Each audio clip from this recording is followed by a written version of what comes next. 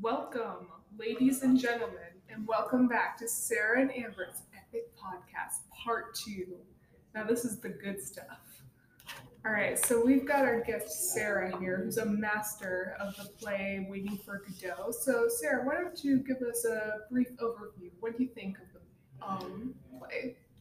Well, it's definitely an adventure to read.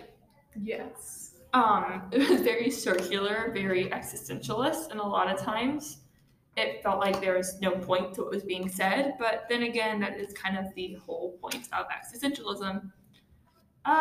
So the pointlessness had a point to it. Yes, I like it. the whole theme of this book is pointlessness. It's existentialism at its finest.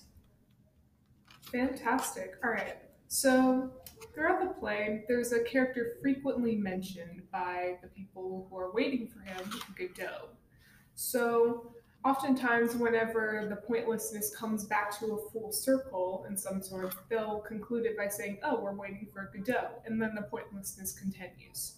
So with that in mind, what is Godot to you? What do you think he is? So to me, Godot was meant to be to me, he was kind of meant to symbolize purpose.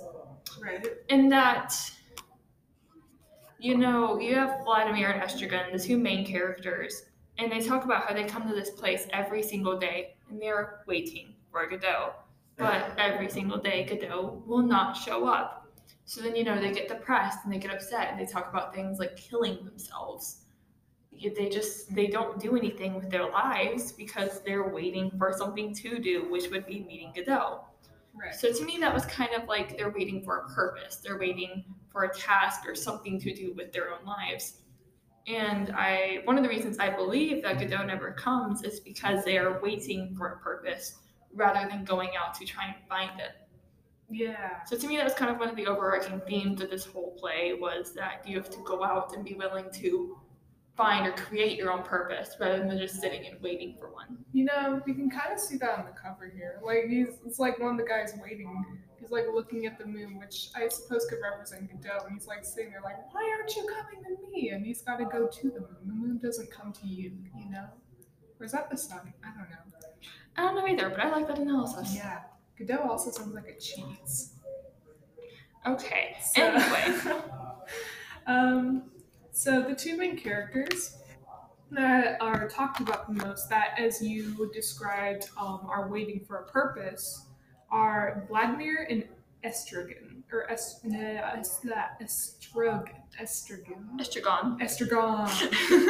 So what in your mind are they meant to symbolize, and why is it important that they're the focus in terms of characters? All right, so my boys Vladdy and Estra. Vladdy and Estra. You see, to me, Vladimir was kind of meant to represent optimism. All right. And from what I saw, it kind of felt like Estragon was meant to be pessimism. And the way that you look at page 6, when Estragon is complaining, saying Godot should be here and he's not going to come, and what if he doesn't come? And Vladimir is saying he didn't say for sure that he'd come. We'll come back tomorrow. He will be here. And it just kind of goes to show that Estragon tends to take this very pessimistic point of view, whereas Vladimir is very hopeful and this will happen if we just wait. And then to show Estragon's pessimism, it's earlier in the novel on page 9, when they're waiting for Godot and they get bored, and Estragon's response is asking Vladimir, well, why don't we hang ourselves? And I mean, to me, that's a pretty pessimistic behavior. Yes, and if I recall, Vladimir responds in a very optimistic way. Yes.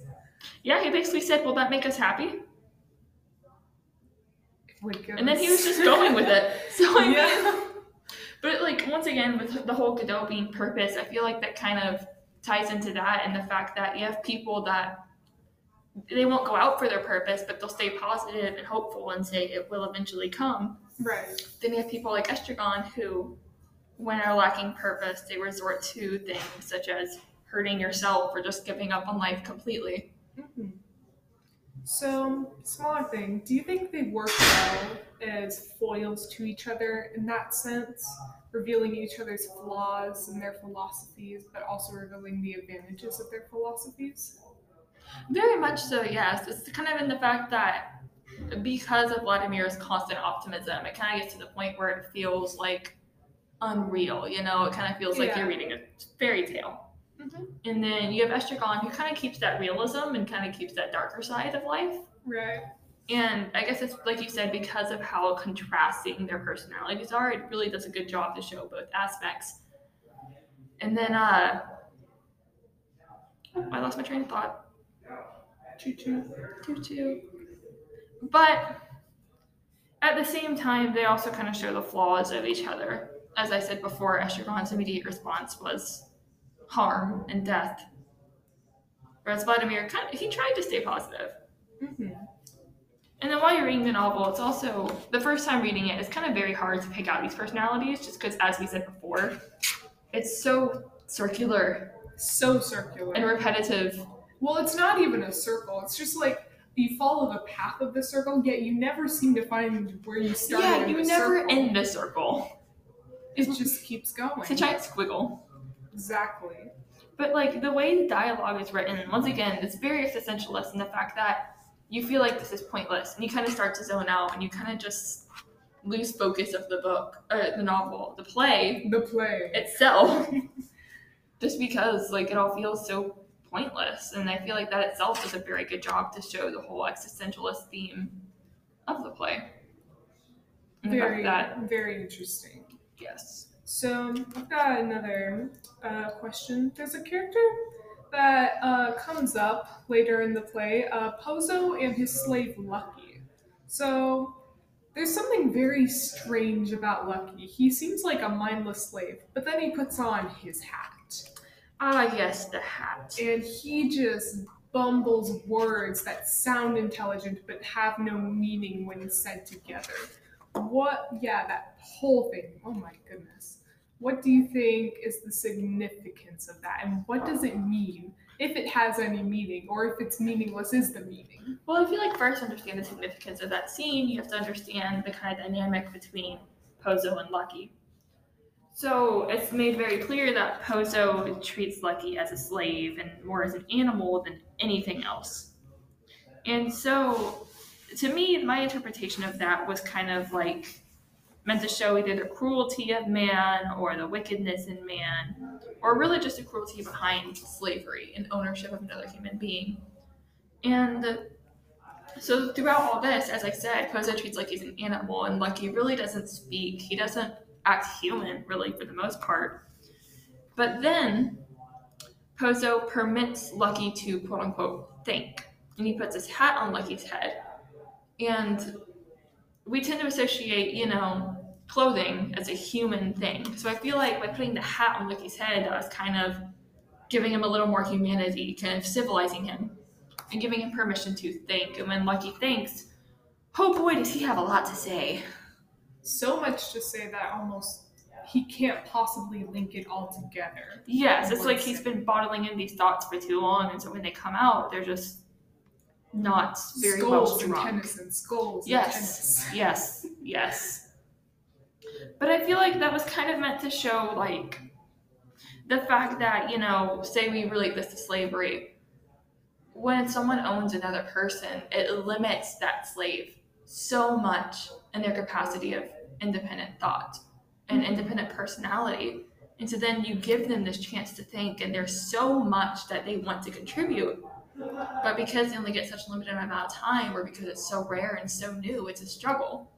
But then rather, instead of giving them that time to try to help them or allow them time to catch up on their own thoughts, you cut them off again because you think, oh, they're inferior. Yeah. And so I feel like that was kind of meant to tie into, as I said before, the slavery thing, and the fact that once we abolished slavery, we said, oh, well, African Americans are all dumb or stupid because they weren't educated. Yes. And it wasn't their fault they were uneducated, it's because we treated them as animals. Yes. And so to me, that was kind of a tie into that. And I think that was kind of, as I said, meant to show the fact that while humans carry independent thought, and while they can be brilliant things with multiple things to say, there will always be more humans to hold that back, kind of making that brilliance pointless. Yeah. Right back to existentialism. I like Everything's pointless. At the end of the day, though, does that whole glamoring that Lucky was going on about have any less significance than the intelligent and organized ideas of Vladimir and Estragon? Well, Estragon. both of you two say that Estragon, Estragon. and Vladimir had organized conversations. Yes, but at the end of the day, is it any more meaningful than anything they say throughout this play? I mean, if anything, it's less meaningful. How so? And the fact that Vladimir and Estragon, once again, they at least discover this theme of purpose, and they discover this, they at least repeatedly relate back to Godot and the boy, and they communicate with Pozo, and they kind of reveal all these overarching themes. Whereas Lucky, well, as I just talked about, the whole significance behind his thing, that was more just one theme. Right. So in a way, it's almost like because he's a slave and because he isn't meeting his hierarchy of needs enough as the other people around him, his lack of sophistication makes him have a hard time understanding the very concept of purpose. I believe so, and even in Lucky's speech, if you read close enough, and because of how long and messy the speech is, I will not be reading it out loud, but you'll see that he does repeatedly touch on the topic of everything being pointless. And he talks about how, the beach will build up with sand, and yet the ocean just washes it away. Whoa. And but he covers many themes similar to that. And once again, it just kind of ties into the whole theme of just everything is pointless. And in a way, it's painted as something that's kind of beautiful. Maybe? I'm not sure beautiful is the word, but I'd say definitely captivating. Beautiful. Let's go with captivating. I'm going to go with beautiful. All right, so eventually Pozo and Lucky just kind of get out of there. They're like, okay, bye. And then after that, another character comes in. This is the boy. Ah, yes, the boy. The boy. So, when the boy first arrives, he explains to Estragon and Vladimir that he works for Godot. And Godot is not with him, so Estragon and Vladimir get upset. They question him, well, why isn't Godot with you? Why aren't you bringing him to us? And the boy repeatedly tells them, oh, he'll come tomorrow. Oh, he'll come another day. Oh, you just have to wait, but he will come. And he leaves. Well, then you cut to the next day, and the boy comes back, and there's no Godot. And so it's kind of the same situation over again. It kind of just implies this cycle. And so because of that whole fact that he comes back and gives them this false hope of he will be back tomorrow, you just have to trust me. To me, it was almost like the boy was meant to either represent false hope or meant to represent religion. And to me, that was because a lot of people go to religion because they're seeking this purpose in their life. They're looking for something to let them have a life that's meaningful. Mm-hmm. And so when the boy comes to them and he doesn't have Godot with him, he doesn't have this purpose, people get upset and they turn against it. They turn against their religion. They turn against the boy in this. But the boy assures them, he says, you just have to wait. You have to have patience. And he repeatedly tells them this, and yet it seems to be pointless. And so I feel like that kind of ties into the whole, one, I just said before, religion does not bring you purpose. You have to be willing to find the purpose in religion. And so I feel like that ties, as I said earlier, into the whole theme that the reason Estragon and Vladimir are not finding Godot is because they're waiting for him and not going to him. So they rely on the boy to bring Godot to him. But you have to remember, it's just a boy. Just like while religion is a very powerful thing, yes, in the end, it's just a belief. And it's how you treat and manage that belief that determines if you ever truly find that purpose, or in this case, if they ever truly find Godot. That was pretty awesome. Thank you. I never considered the boy that way. In fact, I never really understood the meaning of the boy until now, and I just feel enlightened. That was pretty awesome. It was definitely interesting. It was kind of a light bulb moment to realize, because I was like, this is a familiar scene. Oh, wait. I've seen this before. Where have you seen this in your life? Everywhere. This is a very prominent issue in most religions. Is you expect this religion to give you the key to life when that's not quite how it works. I like to think of religion as more of a philosophy, a way of seeing things. Yeah, it's much more like a guide to how to live. Yes. Than clear instructions that will bring you a reward at the end. And you have a lot of insight in this, being religious yourself. Yes. It's a very common misconception. And so I feel like Beckett did a very good job of portraying that with the whole scenes with the boy. Indeed. And like it even, and I'm sorry to keep going about this, but oh no, keep going. You'll see that Estragon, obviously being the pessimist, we expect him to have this negative reaction. But even Vladimir, who is the optimistic one through all of this, he loses patience with the boy. He grows infuriated and keeps yelling at him and growing impatient and saying, "Where is this?" And I feel like that also goes to show that with religion, even the positive people and the faithful ones, they will lose hope because they're waiting for that purpose. So I feel like that kind of goes to show that power behind really just expectancy. Yes. And the fact that as humans, we have this natural tendency to want things to be given to us. Yes. Rather than going out to them. Yes, for sure. So Estragon's just an angry atheist. I'm not even sure what he would be religion-wise in this. I just know he's very much of a pessimist. Yeah. Much darker than his little partner here, Vladimir. Yes, for sure. Well, do you think you want to end it off there? I think that was a pretty good ending. I suppose so. All right. I guess moral of the story of this whole play is if you want a purpose, you go out and get it, or else everything is going to be pointless. I'd like to think that's our word of the day. Carpe diem? Carpe diem? Not quite. I was going to say pointless, but... All right. Well, I mean, it works. Both work. Do they? No, pointless. Yeah. There we go. Right. Okay. Well, thank you for listening. All right. That was the grand finale of Amber and Sarah's Epic Podcast. I hope you enjoy. We'll see you back for episode 3 tomorrow. We have episode 3. Yes, we have to compare and contrast the 2 plays. Oh, that's going to be fun. We will see you back for episode 3 tomorrow.